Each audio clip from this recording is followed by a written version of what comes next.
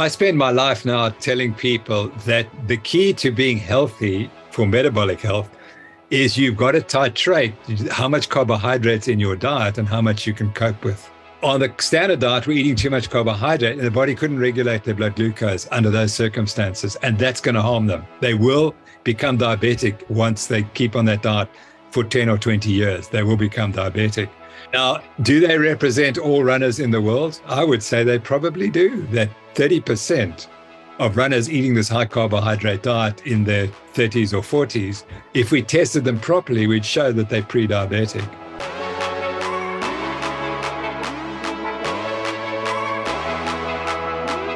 I'm Ben Grenell, part of the early startup team here at Levels. We're building tech that helps people to understand their metabolic health. And along the way, we have conversations with thought leaders about research-backed information so you can take your health into your own hands. This is a whole new level.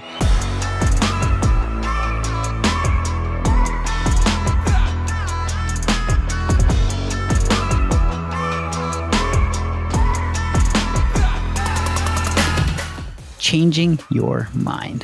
What are the implications of changing your mind? Sometimes you can see around the corner, and other times you face the unknown unknowns. Well, that was very much the case for Professor Tim Noakes.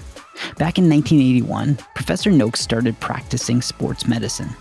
And as an avid runner, he had this theory about hypoglycemia and exertion. He had this idea that our glycogen levels get depleted if we're underfueled with carbohydrates. He started researching, writing, and promoting this concept.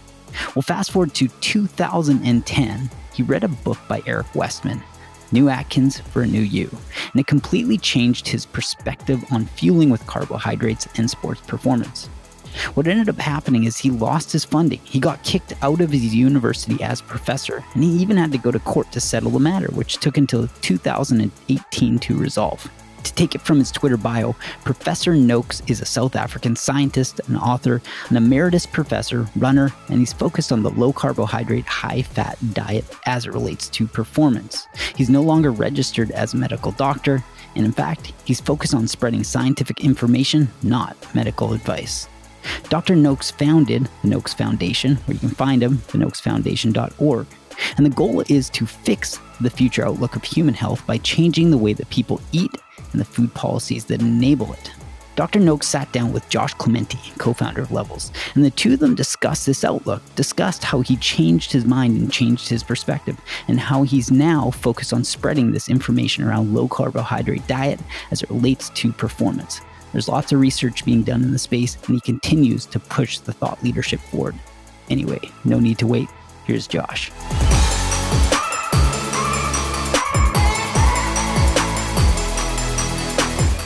Professor Tim Noakes, thanks so much for joining us here on A Whole New Level. I'm really excited to dig into some of the concepts of metabolism, metabolic fitness, fitness specifically, including our research collaboration on a lot of those things that we recently had published. So thank you again for joining us. My pleasure, Josh. Lovely to be with you. Thank you. Awesome. Well, your career has spanned many decades and covers the whole spectrum of metabolic health, as well as fitness and fitness adaptation under different metabolic circumstances. And I'm really excited to speak kind of initially about your recent work, which Levels had an opportunity to be a part of, which focused on adapting to low-carb, high-fat diets for recreational male athletes. So I'd love to hear your summary of that recent work, and then we can kind of dig into how those findings apply to certain groups. Sure.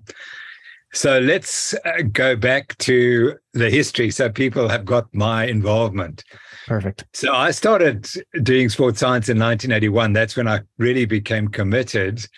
And the first thing we studied was hypoglycemia during exercise, because I was sure that hypoglycemia developed during exercise.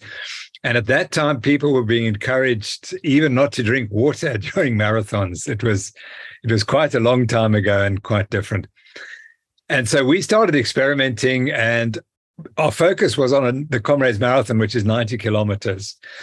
And it became very clear that some elite athletes developed hypoglycemia and really struggled. And then there were examples of where they took carbohydrates and were able to finish the race comfortably, having slowed down, and then they take the carbs and then they do well. So together with Bruce Fordyce, who was in fact probably the greatest Comrades runner in history, we developed a product called FRN. Fordyce, Rose, was the marathon runner, and myself. And so that was the first goo that people used during exercise. And so I was totally committed that carbohydrates were essential for exercise. And I bought into the idea that muscle glycogen depletion causes fatigue during prolonged exercise. So I went along with this and wrote the book Law of Running, and it's all full of carbohydrates. You must eat every single carbohydrate you can see, you must eat, and you must load up on carbohydrates. And the last time I wrote it was 2002. Now, my career took a major change in 2010 because I learned about the low-carb diet. And I read Eric Westman and Jeff Ehrlich's book, and that convinced me in 2 hours that I was completely and utterly wrong. So I changed that day, and within 4 months, my health had improved dramatically. I'd lost a lot of weight. My running was improving. And I started telling people that, listen, I've gone to this low-carb diet. Here's the guy who's promoted the high-carb diet, and I've now gone to a low-carb diet. And I wrote some articles, and the first response was I lost all my funding, like that. And I was killed. I was dead in the water. Wow. So, and then my university kicked me out. Well, they didn't kick me out, but I just retired, and they exposed me in the press and say I was no longer believable because I was promoting a diet on the grounds that it reversed type 2 diabetes, and that was a ridiculous claim, and so on. And then I had to go to court to fight for 4 years because what they'd done, they tried to destroy my career. Now, during this time, low carbs, my type 2 diabetes reversed. And eventually in 2018, I won the case and it was all over. And for once, I'd actually learned a bit about nutrition. I thought I knew about human nutrition, but I really didn't, because in medical school, we don't really learn it. And I'd maybe studied carbohydrates during exercise, but I didn't understand the whole body nutrition. So then what happened was Philip Prince and your guys came and spoke. Philip phoned me and said, Tim, I'd really like to do some research with you. I met him, I think, in Ohio at Jeff Ehrlich's conference. And he said, what should we do? So I said, well, let's do a 5K time trial, because your team is really good at doing 5K time trials on the treadmills. So I said, let's do that and see what they burn. And so I honestly didn't think that we'd find the result that the 5K time trial was identical. We'd also done a VO2 max test before and at the end of the trial on both diets. And I looked at Jeff Ehrlich's book, not his book, but also his research, and particularly the FASTER study, because he'd also done VO2 max testing. I thought, I wonder if he's ever looked at the so-called crossover point, the point at which you start to burn more carbohydrate than fat. And he hadn't done it. So then I said, well, why don't we just look at those data? So Philip did that and produced a really good paper showing that the crossover point shifted far to the right to about 85% VO2 max, which is when you're not meant to be burning any fat. So we published that one. Well, okay, if it works at 5 kilometers, maybe it'll work at 1 kilometer, because that's a real test. So we did the 1 kilometer time trials and found no difference. But I'd warned him. I said, but if you find no difference, what the people will say, it's because the athletes had lots of glycogen. Even though on low-carb diet, they had enough glycogen for 1K or 1 mile. Just to clarify for those listening, so what you mean by no difference, it's no difference in performance on the 1 kilometer time trial between the high-carb, low-fat, and low-carb, high-fat groups. Correct. Thanks for clarifying that. Then I said, so why don't you do 6 times 800 meter repetitions? But I didn't say, and he decided to do this on his own, I didn't say measure oxygen consumption and metabolism, which was the key thing. So anyway, surprise, surprise, there was no difference, because what should have happened, according to the traditional hypothesis, after about 3 sprints, 800-meter sprints, their performance should have gone down in the low-carb group because they've got no more glycogen left. You can predict they'd run out of glycogen after about 3 800-meter repetitions. It didn't happen. They stayed exactly the same, regardless of diet. But then the real killer was that they measured the oxygen consumption and the respiratory quotient, from which we can calculate, as you know, carbohydrate and fat oxidation. And the fat oxidation just went up and up and up and up and up. So the more repetitions they did, the higher the fat oxidation. And by chance, they were exercising at 86% VO2 max. And the textbooks say at 85% VO2 max, you burn no fat. That's what the textbooks say.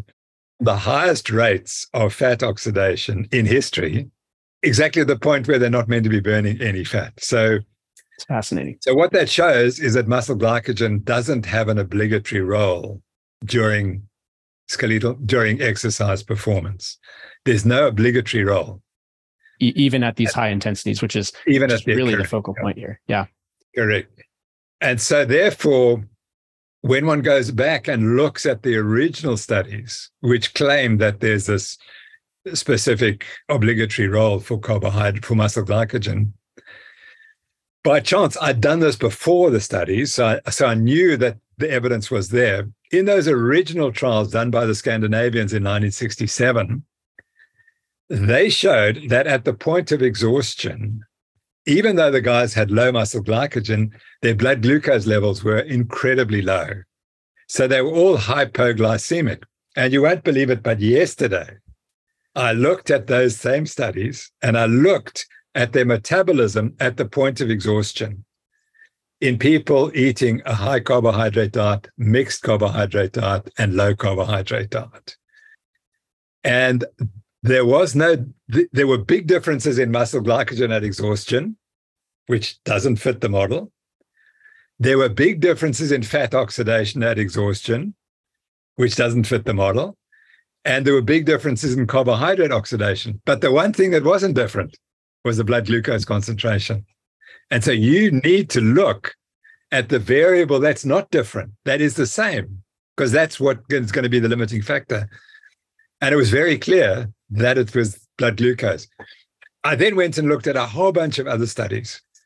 And I now know that when you take carbohydrate during exercise, or you carbohydrate load before exercise, all that happens is during exercise, you substitute a little bit more carbohydrate for a little bit less fat.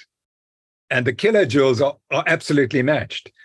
So if you burn an extra, let's say 5 or 8 kilojoules per minute, which is a trivial amount, it's a trivial amount of carbohydrate, you burn 8 kilojoules of fat less.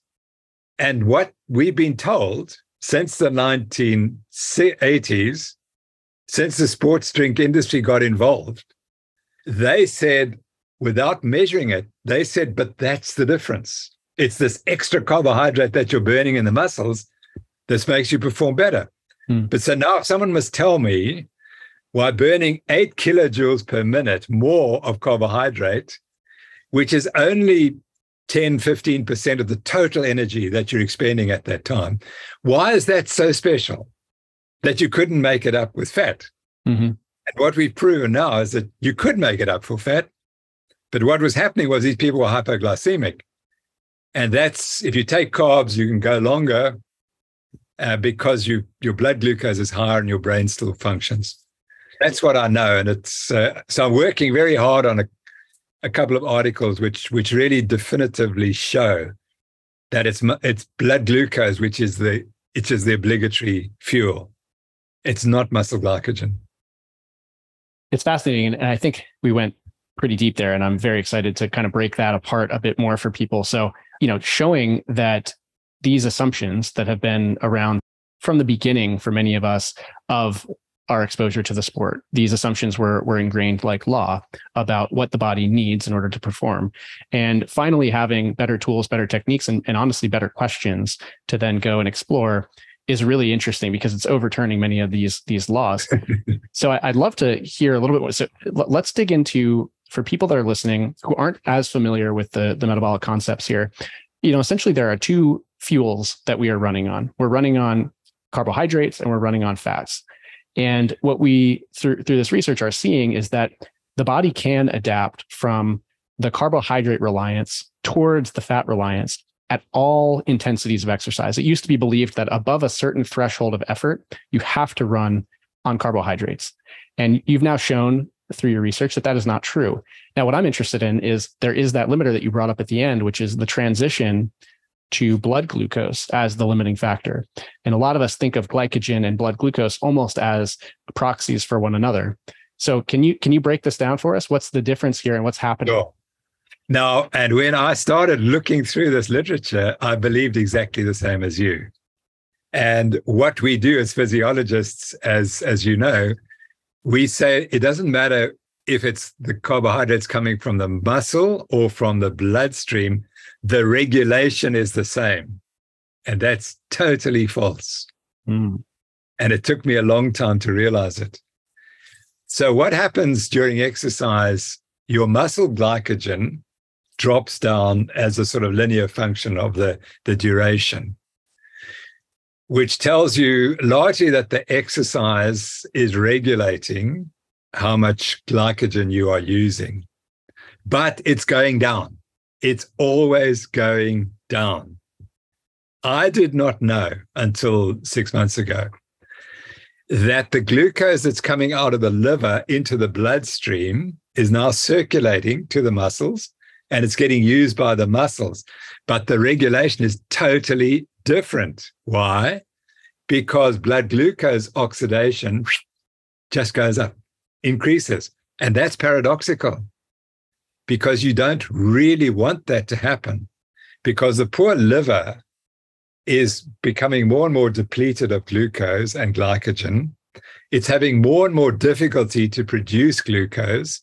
And the muscles are saying, I don't care about you. I want that glucose. And ultimately, you will always reach the state where the muscle demands more glucose than the liver can provide, and your blood glucose will fall. Now, the brain's not so stupid that it says, okay, the blood glucose is falling, we must just continue until you die, because the glucose in the bloodstream is crucial for all the brain function. And so the brain has a protective mechanism. And in all these studies, you can see as the glucose starts to drop, the power output of the athlete starts to drop as well, and they start to get the fatigue symptoms. But if you give them glucose, after 10 minutes, their glucose starts to rise and they feel fantastic and they can go on for a long time. So it's very clear to me that the regulation is different. And then the next question is, why is the regulation different? And I'm now speculating. So what we've shown, and you've been crucial to this as well, what we've shown is that the blood glucose is crucial, and that the body will burn the glycogen, but it could burn fat for everything. So why doesn't it? Why doesn't the body just burn fat? And one of the keys that I observed was that in the studies where people are studied at rest, 50% of the energy is coming from carbohydrate.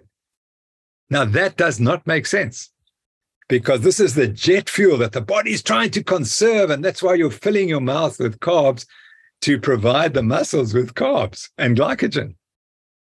And the body's wasting it by burning it at rest and when you're sleeping. Why? And the answer is very simple.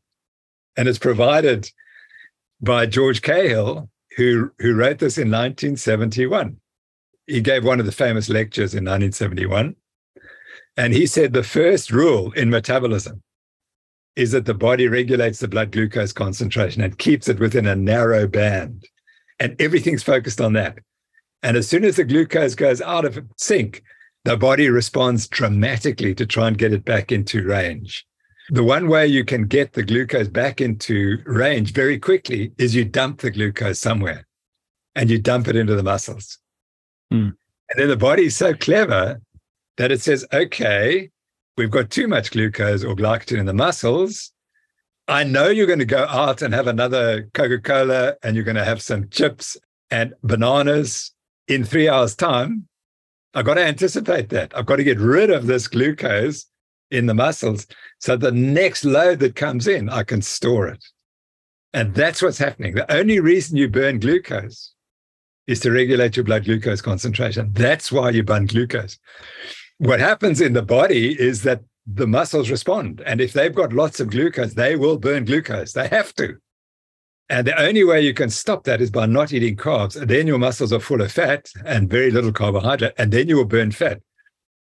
And something which I didn't really catch on to until 2 years ago, we studied an athlete who was a low-carb athlete, but he was a really good athlete. And so that he could cycle at a very high rate from the moment he cycled. And we had him do a 100K time trial.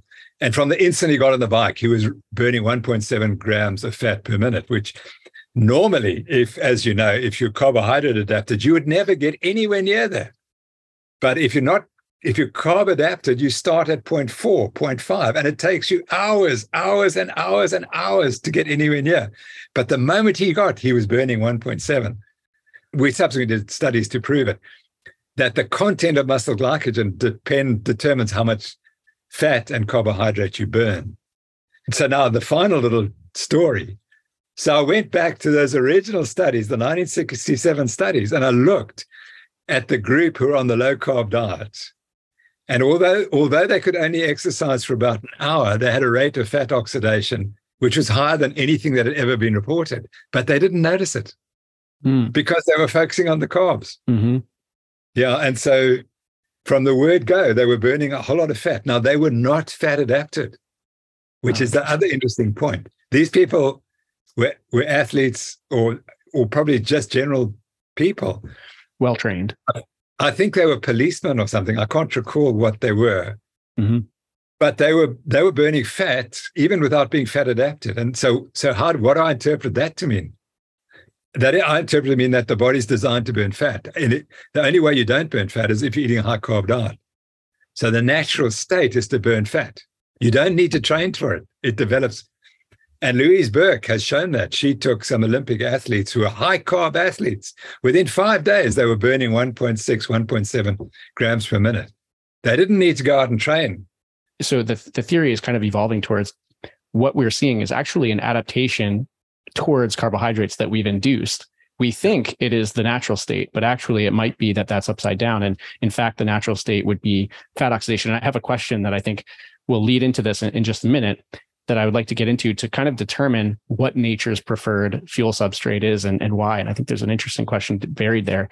But one last thing I wanted to touch on that we kind of mentioned and moved past is the question of why doesn't the body just burn fat even when fat adapted, right? So even when we really fat adapt, we will never go to zero glucose in the bloodstream. We'll always be producing glucose and maintaining it in that very tightly regulated band that George Cahill was describing.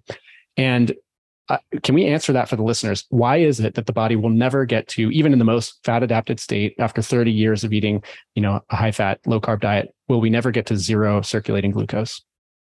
Okay, because glucose is obligatory for the brain. And that's why I think that the glucose oxidation goes up blood glucose oxidation goes up during exercise. That shows it's obligatory.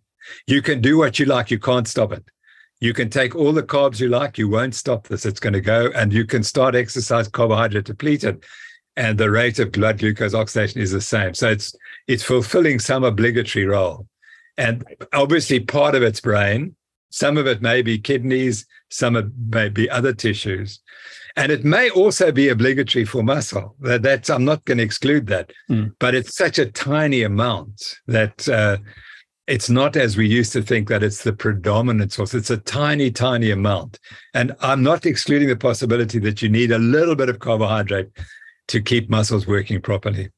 Yes. Thank you for clarifying that, because I think that's a really crucial point, which is that we don't want to get over-hedged in one direction or the other. And the fact is that we have been in one direction. As somebody who has tried to train in various ways over my lifetime and trying to sort of replicate what I see the elite athletes doing, assuming that that's what's best, it really leads you to a very carbohydrate heavy fueling strategy, because that's really, you see somebody in the gym or on, training for the Tour de France pipeline, and the way that they're consuming calories, the vast majority in those training cycles are carbohydrates. And so people, we have this tuned, the whole culture is oriented around that. And it's not that we should overcorrect in the other direction. It's that, in fact, the science probably shows that we've adapted to operate in that environment. And we should likely, we need to understand what the natural adaptation is.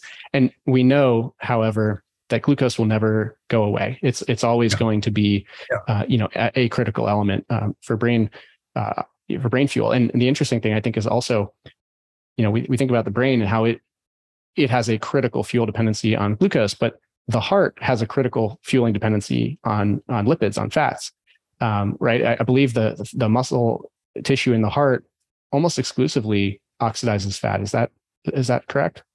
It's really interesting because my PhD was actually on little rat hearts, which we got to contract. We had them pumping as if they were in the animal, and we stressed them. I developed the system for testing them to their maximum output. And I measured what their fuels preferred. And the answer was it was glucose and insulin were actually the best. But ketones worked also very well. The problem in the model, it's difficult to study fat metabolism for various reasons. We have to bind fat to albumin, and that changes the whole characteristics of the fluid that you're pumping, that the heart is pumping, and it changes the dynamics. But glucose and lactate and insulin and ketones, the heart loved all of them. It just depended what you give it, it will burn. Yeah. Okay, so it's hyper flexible. Well, I think that to kind of shape the conversation a bit further, I'd love to talk a little more about the findings and how you would say these apply to various groups of people who are likely listening to this conversation. So this group was specifically recreational male athletes that we studied, and I know there's a lot of research that goes in with various demographic cohorts. But how would these same findings, in your opinion, apply to elite athletes? And then I'd like to also hear from there how you think it would apply to female athletes specifically. Okay, so let me answer that question. Firstly, you're quite correct because you saw the athletes and they were recreational, but they were actually better than 88% of all American runners. So although they're recreational, they're elite recreational athletes. And so therefore, 88% of American runners, and that applies to runners across the world, I would think, could benefit from this diet. They didn't need to eat the high carb diets. There was no difference in performance. So now you say, okay, what about the other 12%? Well, when you look at Eliud Kipchoge and he runs his marathon in 2 hours, I'm rewriting law of running, and I came to realize that it's pointless saying, he's running at a VO2 max or a VO2 of such and such. What you want to know is how many kilojoules per minute is he expending? And where are those kilojoules coming from? And it turns out that because he's only 52 kilograms, he's actually only burning 78 kilojoules per minute, which is 2 grams of carbohydrate, so 2 grams of fat per minute. So technically, he could run the marathon on fat if our model is true.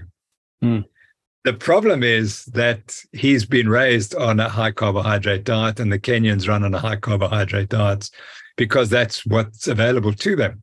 But I will guarantee you that their diet has changed in the last 100 or 200 years.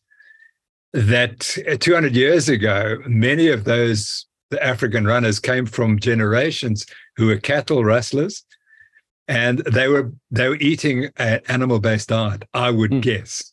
And it's only more recently that they've moved to high carbohydrate diets. Yeah, which I mean, it demonstrates the pretty amazing flexibility of the body to be able to perform, right? And whatever the sort of environmental circumstances provide. Yeah. But in for another second. Sure. So one of the other studies I looked at in detail was the first study to show that carbohydrates ingested during exercise could improve performance. And it was a study written by Ed Coyle, 1986. And we published another paper in 1986 trying to prove that hypoglycemia could be reversed in performance. And we couldn't find it because our model was wrong. He got into the laboratory and did the best way to do it. He starved the people for 12 hours before exercise. That was the key. But I went back and worked out the metabolic state of those athletes as well. And I noticed that they didn't report the actual fat oxidation rates. They reported the carbohydrate oxidation rates, and they had a picture showing carbohydrates, fats, and muscle glycogen oxidation. When I made the calculations, I showed that these people were the ones, when they took carbohydrates, they were burning fat at 1.2 grams per minute, which was the highest value ever reported at that time. And no one noticed it. So who were these athletes in 1986 who were burning so much fat? The answer was they were Olympic class elite cyclists in Austin, Texas, from where Armstrong arrived. Lance Armstrong comes from there. So they're obviously very competitive. Ed Coyle got some of the best cyclists, and they were fat adapted in 1986. Why? Because that was before the carbohydrate craze hit. I think that was the one reason. Secondly, because they go out and do long cycles. And I'll bet if you studied the Tour de France cyclists, although they're eating high carbohydrate diets, because they cycle for 5 or 6 hours frequently, they fat adapted as well. That study showed people eating a high carbohydrate diet could be fat adapted. And clearly they were doing some training that wasn't being done by everyone. And a runner can't run for 6 hours. So a runner is less likely to be fat adapted than a cyclist, in my opinion. When you say a runner can't run for 6 hours at a certain intensity level? I'm talking about training. I mean, I think the Tour de France cyclists, the hardest, they spend the most time on the bicycle. So they are going to burn through carbohydrates and get into that fat burning zone much more frequently than runners. It's essentially that, given this certain work exercise domains, you can essentially outpace the dietary substrate that you are working from, and then your body kicks over into the adapted state, depending on which, on a bike you can produce 350 watts of power continuously. You don't need to, and most people do not do that when running. Like you said, with Eliud Kipchoge, he's burning, his actual power output is actually quite low, given that he's does not weigh a lot, and he's kind of moving very efficiently. So it's really interesting. So one of the first people who contacted me, one of the first elite athletes contacted me was Dave Scott, who won the Ironman 5 or 6 times. And he said, Tim, if I'd followed your diet in the 1970s, I would have gone 40 minutes faster in the Ironman. He said that was the worst mistake he ever made, was to eat the high carb diet. And there's another lovely story that Paula Newby-Fraser, who won the Ironman 8 times and who won 28 Ironman triathlons. She's actually from South Africa. And she was such a talent. She went to America after 1 year of training, came 3rd in the Ironman the first time. And then that was in 1984 when Steve Finney's first paper came out saying you burn more, eat more fat. And she phoned me and she said, Tim, I've read this paper. What do you think? Should I eat more fat? I said, yes, Paula, eat more fat.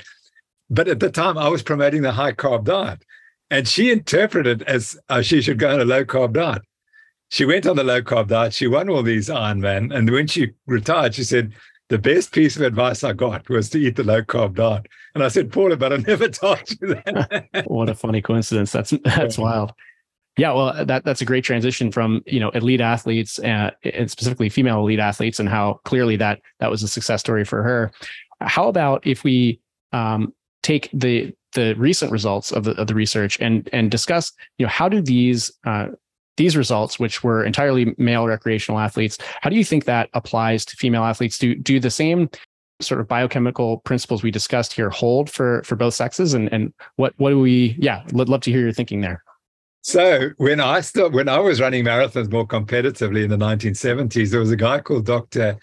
It wasn't Atkins. He was a German doctor. And he came up with a theory, and he said, women are going to outrun men. And why was that? He said, because women burn more fat when they're running, and they'll have better endurance. So that was the theory in the 1970s. And I don't know if it's been shown since then, because I think you burn fat on the base of your diet. So he was probably studying women who were eating more fat in their diets. I can't see any reason why the women's muscles would be different and would metabolize any differently than men, as far as the energy metabolism goes. So I would think it applies to women. But what I would like to say is that having developed type 2 diabetes as a result of following this low-carb diet, following the high-carb diet, and running 70 marathons or ultra marathons and still getting type 2 diabetes, I'm a bit more suspicious about the health effects of the diet. And the study that we did also showed that 30% of these recreational athletes became pre-diabetic on the low carbohydrate diet. Whereas when they were eating the high fat diet, low carbohydrate diet, so let me get that right again. When they ate the low fat, high carbohydrate diet, they became pre-diabetic. When they ate the high fat, low carbohydrate diet, their control was absolutely perfect. And Andrew Kutnick, who was crucial in this analysis, showed that those athletes who burned the most fat were the ones whose glucose control improved the most when they went on to the high-fat diet. So that was the first time linking fat oxidation in muscle with more resistance to type 2 diabetes or pre-diabetes. From that study, the first study showing pre-diabetes developing without people putting on weight, changing their diet, or changing their exercise habits. The only thing they changed was the diet. And this is shown through the continuous glucose data that the athletes were developing during so it was a crossover trial. So essentially we had a low carb, high fat group and a high carb, low fat group. And then they crossed over at the midpoint. So they each did that diet for 4 weeks. Then they switched and did the other diet for 4 weeks. And so what you're describing there is an actual onset of these abnormal glucose dynamics as tracked by a continuous glucose monitor during the high carb, low fat portion. Is that right? That's correct.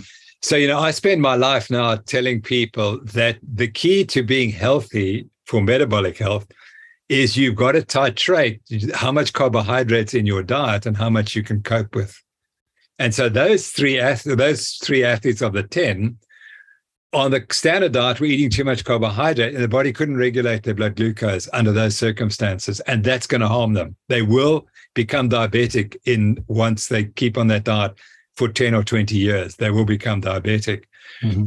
Now, do they represent all runners in the world? I would say they probably do. That 30% of runners eating this high carbohydrate diet in their 30s or 40s, if we tested them properly, we'd show that they're pre-diabetic.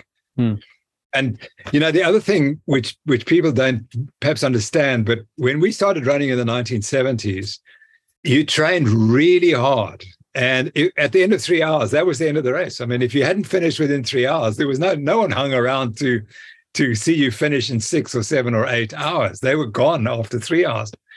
And everyone was lean, but really lean because they trained hard, but they didn't eat so much carbs. Now you go to these marathons and you see that people finish in 6 hours. They're a metabolic disaster. They're carrying all this extra fat, but they believe because they're running, they're going to be healthy. And that's not true. And then we are telling, not we, but others are telling them to eat high carbohydrate diets to run faster. Mm-hmm. So to get back to your point, I would say that the only people who can eat high carbohydrate diets as runners is those who prove they're not pre-diabetic or not going to become pre-diabetic. You have to earn your carbs by being healthy. If you're not healthy, and it's as simple, if you've got visceral obesity, if you've got a tummy and your waist is too wide, carbs are killing you. And people have to understand that, and the reason why I'm so vocal about this is I watched my dad die from type 2 diabetes and I couldn't help him because I didn't understand. And it is an awful, awful death. And that's, in a sense, why I came out and said I was so wrong about the diet, because I knew that a lot of people will become diabetic if they follow the dietary advice I was giving. And I had to say, listen, I'm terribly sorry, I was wrong. I don't want you to die. I don't want you to be sick as a result of this. I want to do two things here. Firstly, try to draw a distinction between all carbohydrates and the ultra processed stuff that people tend to, if you look at the world of sports, as somebody, at my fittest point in my life, in my mid late 20s, I was working out CrossFit trainer. I had a lot more muscle on than I do even, now. And I'm in decent shape now. When I first used a continuous glucose monitor, I immediately recognized that I was pre-diabetic. I mean, my blood sugar was quite chaotic. And what I was doing was following, again, the best practices of the sort of sports science around me, which was a lot of very processed carbohydrates before workouts to carb load, a lot of processed carbohydrates after workouts to glycogen replenish were the terms I was using. A lot of sports drinks that are loaded up in very fast metabolizing glucose and fructose. And so I was constant bombardment to my system, and my body just simply couldn't keep up. And even though I was not showing the visceral adiposity, I wasn't showing any of the signs that you would look at and say, oh, that person is at risk for diabetes or prediabetes. My blood glucose dynamics were horrendous. I've done a bunch of things personally. And again, this is an N of 1, but I've gone all the way to the other direction, ketogenic, lots of running, lots of zone 2, lots of fasted exercise, which I would love to touch on in just a minute. And now I've come back and sort of balanced where I, like you're saying, titrating the carbohydrates and very, very specifically picking the carbohydrates that I know I can trust, the ones that are not going to be an assault on my bloodstream. They're going to break down in the context of fiber, in a whole food, and this tends to be berries. It tends to be, sweet potatoes or something like that. Every once in a while, I'll make some rice or even some pasta when I want to indulge, but I'll be very careful about what grain varieties I pick. And anyway, all that to say, I do so, and I pick the portion size based on how active I've been, how much I'm expending, how much my body is sort of depleted. And I think that's maybe an important point. I would love to hear your thinking on that. When we're talking about carbohydrates, how much are you indexing on the type of carbohydrate, the processing, versus just the overall sort of macronutrient itself? Yeah, I think you've made all the valid points that you need to make, that you have to be very cautious and not eat ultra-processed foods.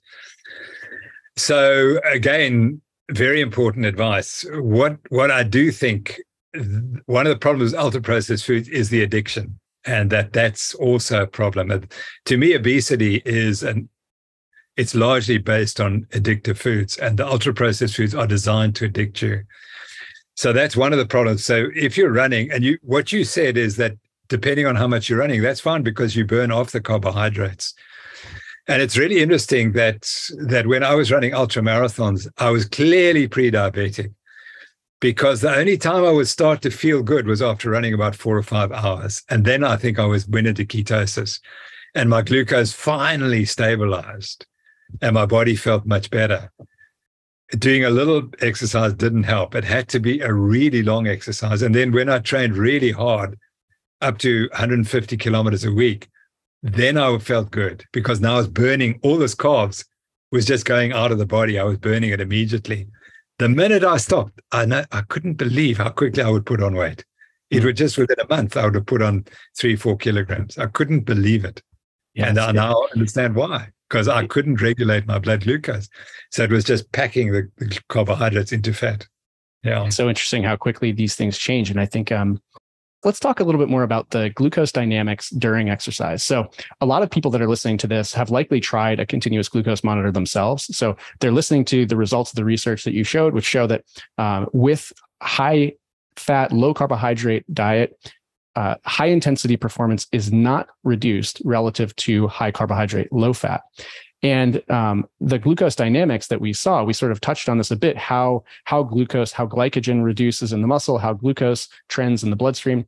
Some people who are using CGM see varying results. I myself, at a certain intensity level, start to see my blood sugar dramatically increase. And so I'll have, in some cases, over 200 milligrams per deciliter, what is that? That's like over 10 millimoles of glucose in my bloodstream just from a workout, fasted.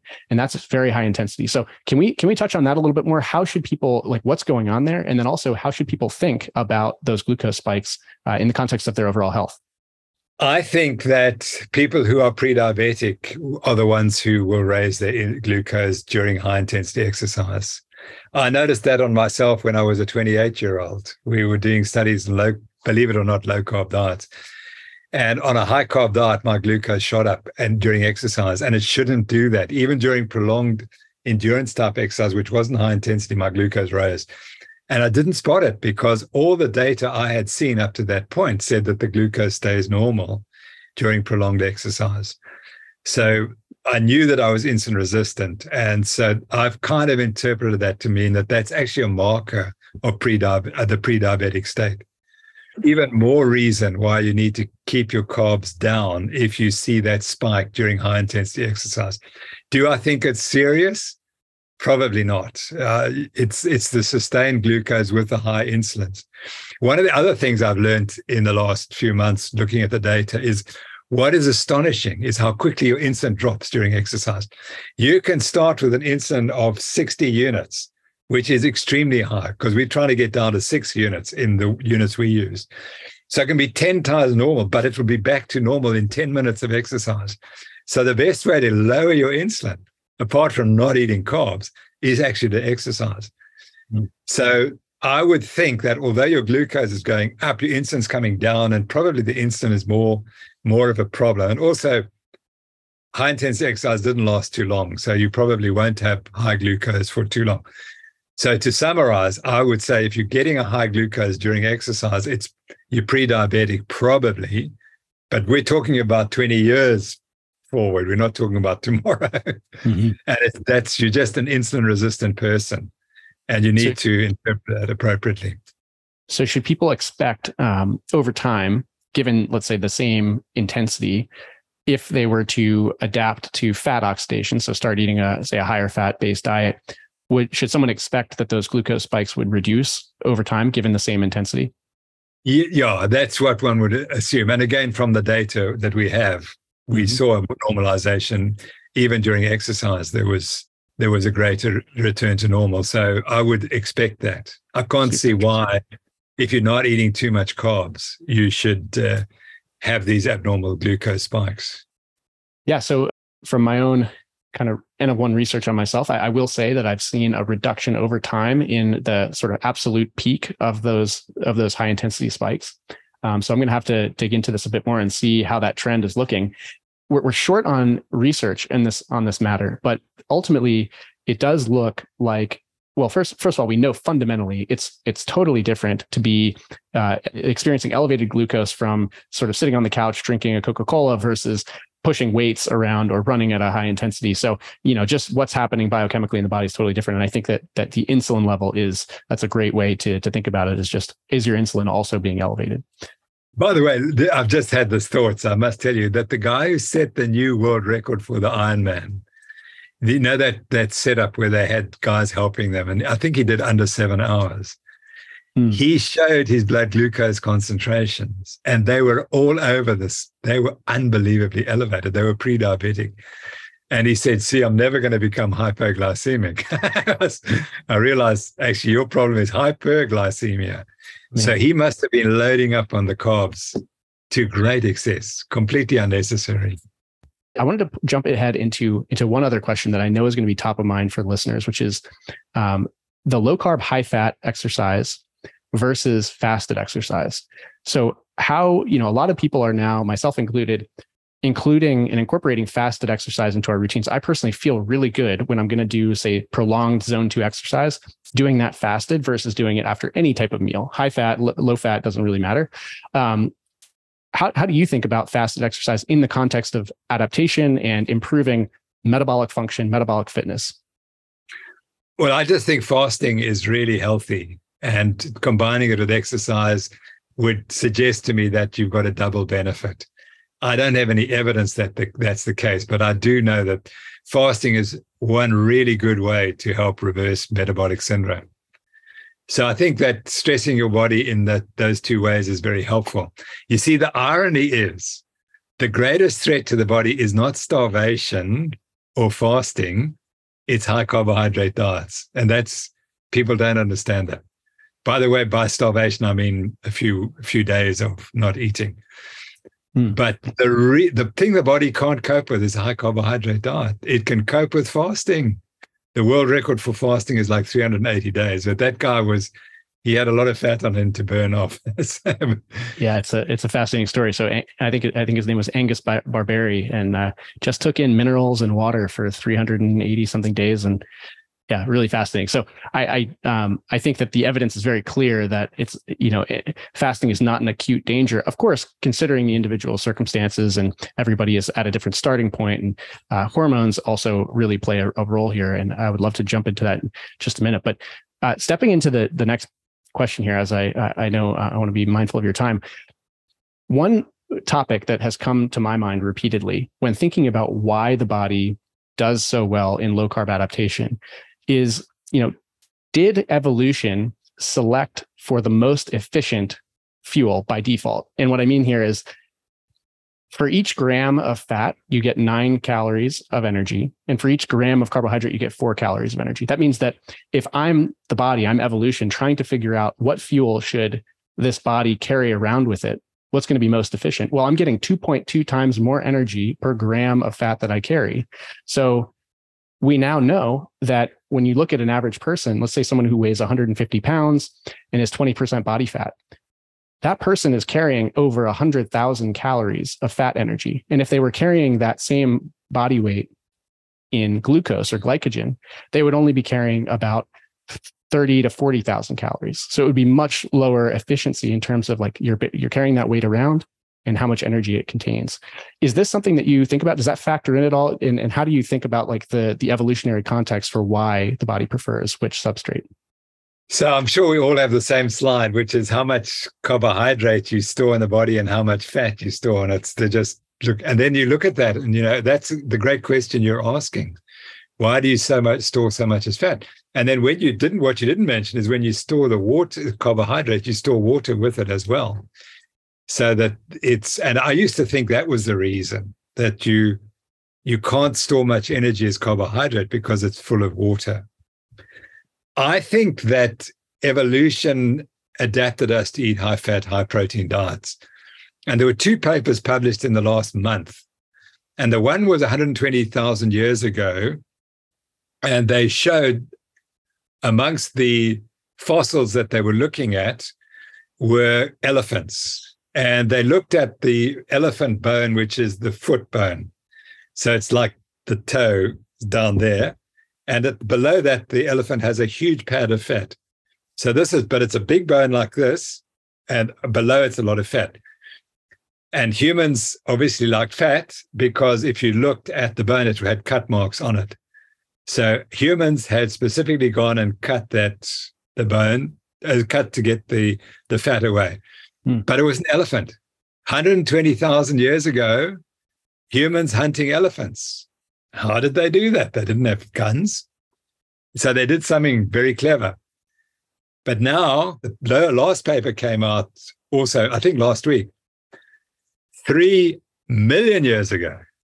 Paranthropus, who was one of our predecessors, not yet human, was killing rhinoceroses. So they found rhinoceros bones with these cut marks showing that humans had taken the meat off these bones. How do you kill a rhinoceros when you're Paranthropus, and I guess is probably 5 foot tall? But the point was, that's what we grew up on. We grew up on fat and protein diets. And that's why we developed the gut and our brain as well. So I think we've been adapting for this for 3 million years to be adapted to burn fats and not carbohydrates. Carbohydrates, as you know, come into the diet 12,000 years ago with the agricultural revolution. And they came in because we ran out of fat animals on all the continents. We just didn't get enough fat. So now we had to find something else.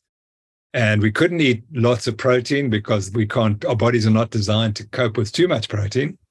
So what was obvious we had to get was some carbohydrate. And so that became cereals and grains. Yeah, I think looking at the timescales and the availability of first of all, carbohydrates that scale throughout the year, right? I mean, that is very seasonal to be able to come across, high carbohydrate foods. But just even if we look at carbohydrates as a basis of energy for tens of thousands of years, probably maybe even hundreds or longer, if you consider that time scale, the past 100 years is still a black swan event in terms of how much processed sugar and carbohydrate we can get into the bloodstream in how much time, right? In 15 minutes, I can consume more sugar direct to the bloodstream in a liquid form or in a powdered form than most of our predecessors would come across in months or years, maybe. So I think that's I think it's unequivocally the case that we have exponentially increased the load on our systems. And just one other point, the populations who converted to high processed foods, if you come to Africa, the populations that started eating sugar and refined carbohydrates, they destroyed their teeth. They didn't have dentists, so they couldn't survive. If your diet kills your teeth, you're finished because you get brain abscesses and so on. So we know that going back far enough, they couldn't have been eating a lot of carbohydrate or they would have had terrible teeth. It's such an interesting, and it's a, we can spend a long time on the history here, but I have two more questions that I would like to take just sort of in almost a lightning round style. The first one is, what's the most important question you think researchers need to answer next in terms of fuel adaptation, low carb, low fat? What is the question that's burning in your mind on the research side? Okay, what's burning on my mind is to get people to accept the data. And the only way we can do that is by having lots of people who previously promoted high carb diets doing research and proving that they were wrong. That's what we need to do. Problem is that's not going to happen because the industry funds people to study carbohydrates. And that's partly the reason why carbohydrates are so dominant. And I'm party to that because we were funded by the carbohydrate industry for 15, 20 years. And we did fabulous studies, which I now realize were really amazing. But they were all looking at carbohydrate metabolism. And only right at the end did we do some studies where we did low carb studies. And they were critical. They were absolutely critical because they showed where the controls were. The controls were that if you had high muscle glycogen, you burn carbohydrates. If you have low muscle glycogen, you burn fat. And even insulin isn't the main driver. It's what's in the muscle at the start of exercise. Insulin helps and glucagon helps, but it's the driver is in the muscle itself. So I think that's what I'd like to see, because I think runners are getting the wrong advice and their health's being affected, as my health was affected. And I would just wish that I'd known about this high-fat diet when I was running when I was 20 or so, because my career would have been very different. I would have run many more ultra marathons successfully, because I just tailed off very quickly. As the more carbs I ate, the more pre-diabetic I became, and the worse my running went. I was just tell you that lovely story. So one of the Indian diplomats in Cape Town, I've become a great friend of his. And Indian people, as you know, eat vegetarian diets. And he read about this low-carb diet, and he was a runner, and he wondered what happens if I switch from being a vegetarian. So I said, well, it's not going to harm you, it might help. And he switched to become a carnivore, an Indian carnivore. And he said it's terribly difficult because whenever I have all my friends from India come out to meet me, or the other important people from India, we have to provide them with the conventional vegetarian diet. So he's converted to this diet. His performances are just going up and up and up. And he sends me an email every few months as he's done another race. And the funny thing is, the people he trains with eat high carb diets. And when they race, he just leaves them all behind. They can't understand. They say, but how can you run like that if you're not taking in carbs? They just don't get it. So let me tell you what I would like. A study I would love to do was to see what happens if you're high carb adapted after 3 hours of exercise. Because if you're going along burning, you suddenly run out of glycogen. You can't burn fat because your body's not designed to burn fat. You have to slow down. You absolutely have to slow down. But if you're burning fat from the start, you're fine, because your 1 to 2 grams of fat is going to get you right through 3 or 4 or 5 hours.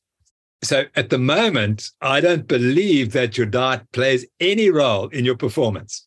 That's an important point to make. The industry made us believe that carbs make a difference, and we've shown they don't. However, if you could get athletes to do 4 or 5 hours of exercise, I would like to see what happens in a carb-adapted athlete. They're going along and then they run out of carbs. What do? Whereas if you're burning fat, you shouldn't have a crisis. You should be able to go on. The problem is no one will run on a treadmill for 4 hours or 5 hours. So we tried it. We tried a cycling exercise for up to 8 hours, and we actually did find evidence that the high-fat group were doing better, but we only had a few numbers. So the reason I want to do that is because I think that you're healthier if you're eating a high-fat diet. And I would also make the point that all the studies in laboratories are one-off races. What happens over a season? 'That's the other question that needs to be answered. Your body's more inflamed if you're burning carbohydrates. Dave Scott said that. He said he will not tell any of his athletes to eat a high carbohydrate diet because their bodies are always inflamed and they're more likely to get injured. I'm sure there are some athletes listening to this who may be interested in an 8-hour treadmill endeavor. But we have people in our audience like Mike McKnight, who he ran a 100-mile race completely fasted and showed with glucose data that his body was able to super effectively manage that situation. And clearly he was doing that entirely on, or almost entirely on fat. I think the next question and last question I wanted to wrap on is a really nice mesh with what you were just describing with the research, what we need to show next.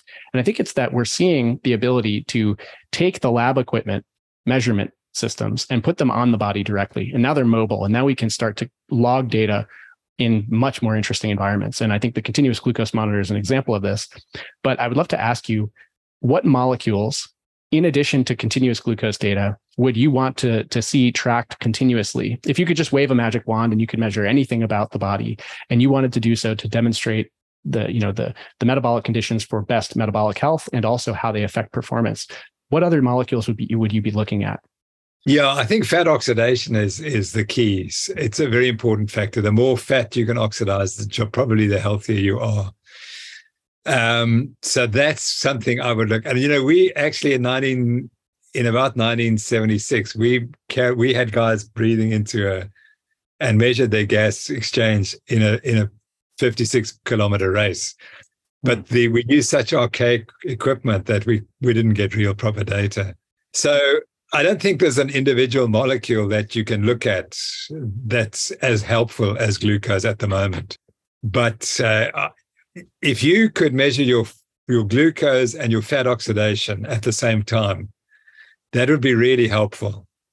And you could then classify people into the different levels of carbohydrate oxidation, fat oxidation during exercise, and see what happens, and also see how it tracks over duration. So my prediction is that if you're a carb-adapted athlete and we ask you to run for 4 or 5 hours, you're going to hit some sort of plateau when you run out of glycogen.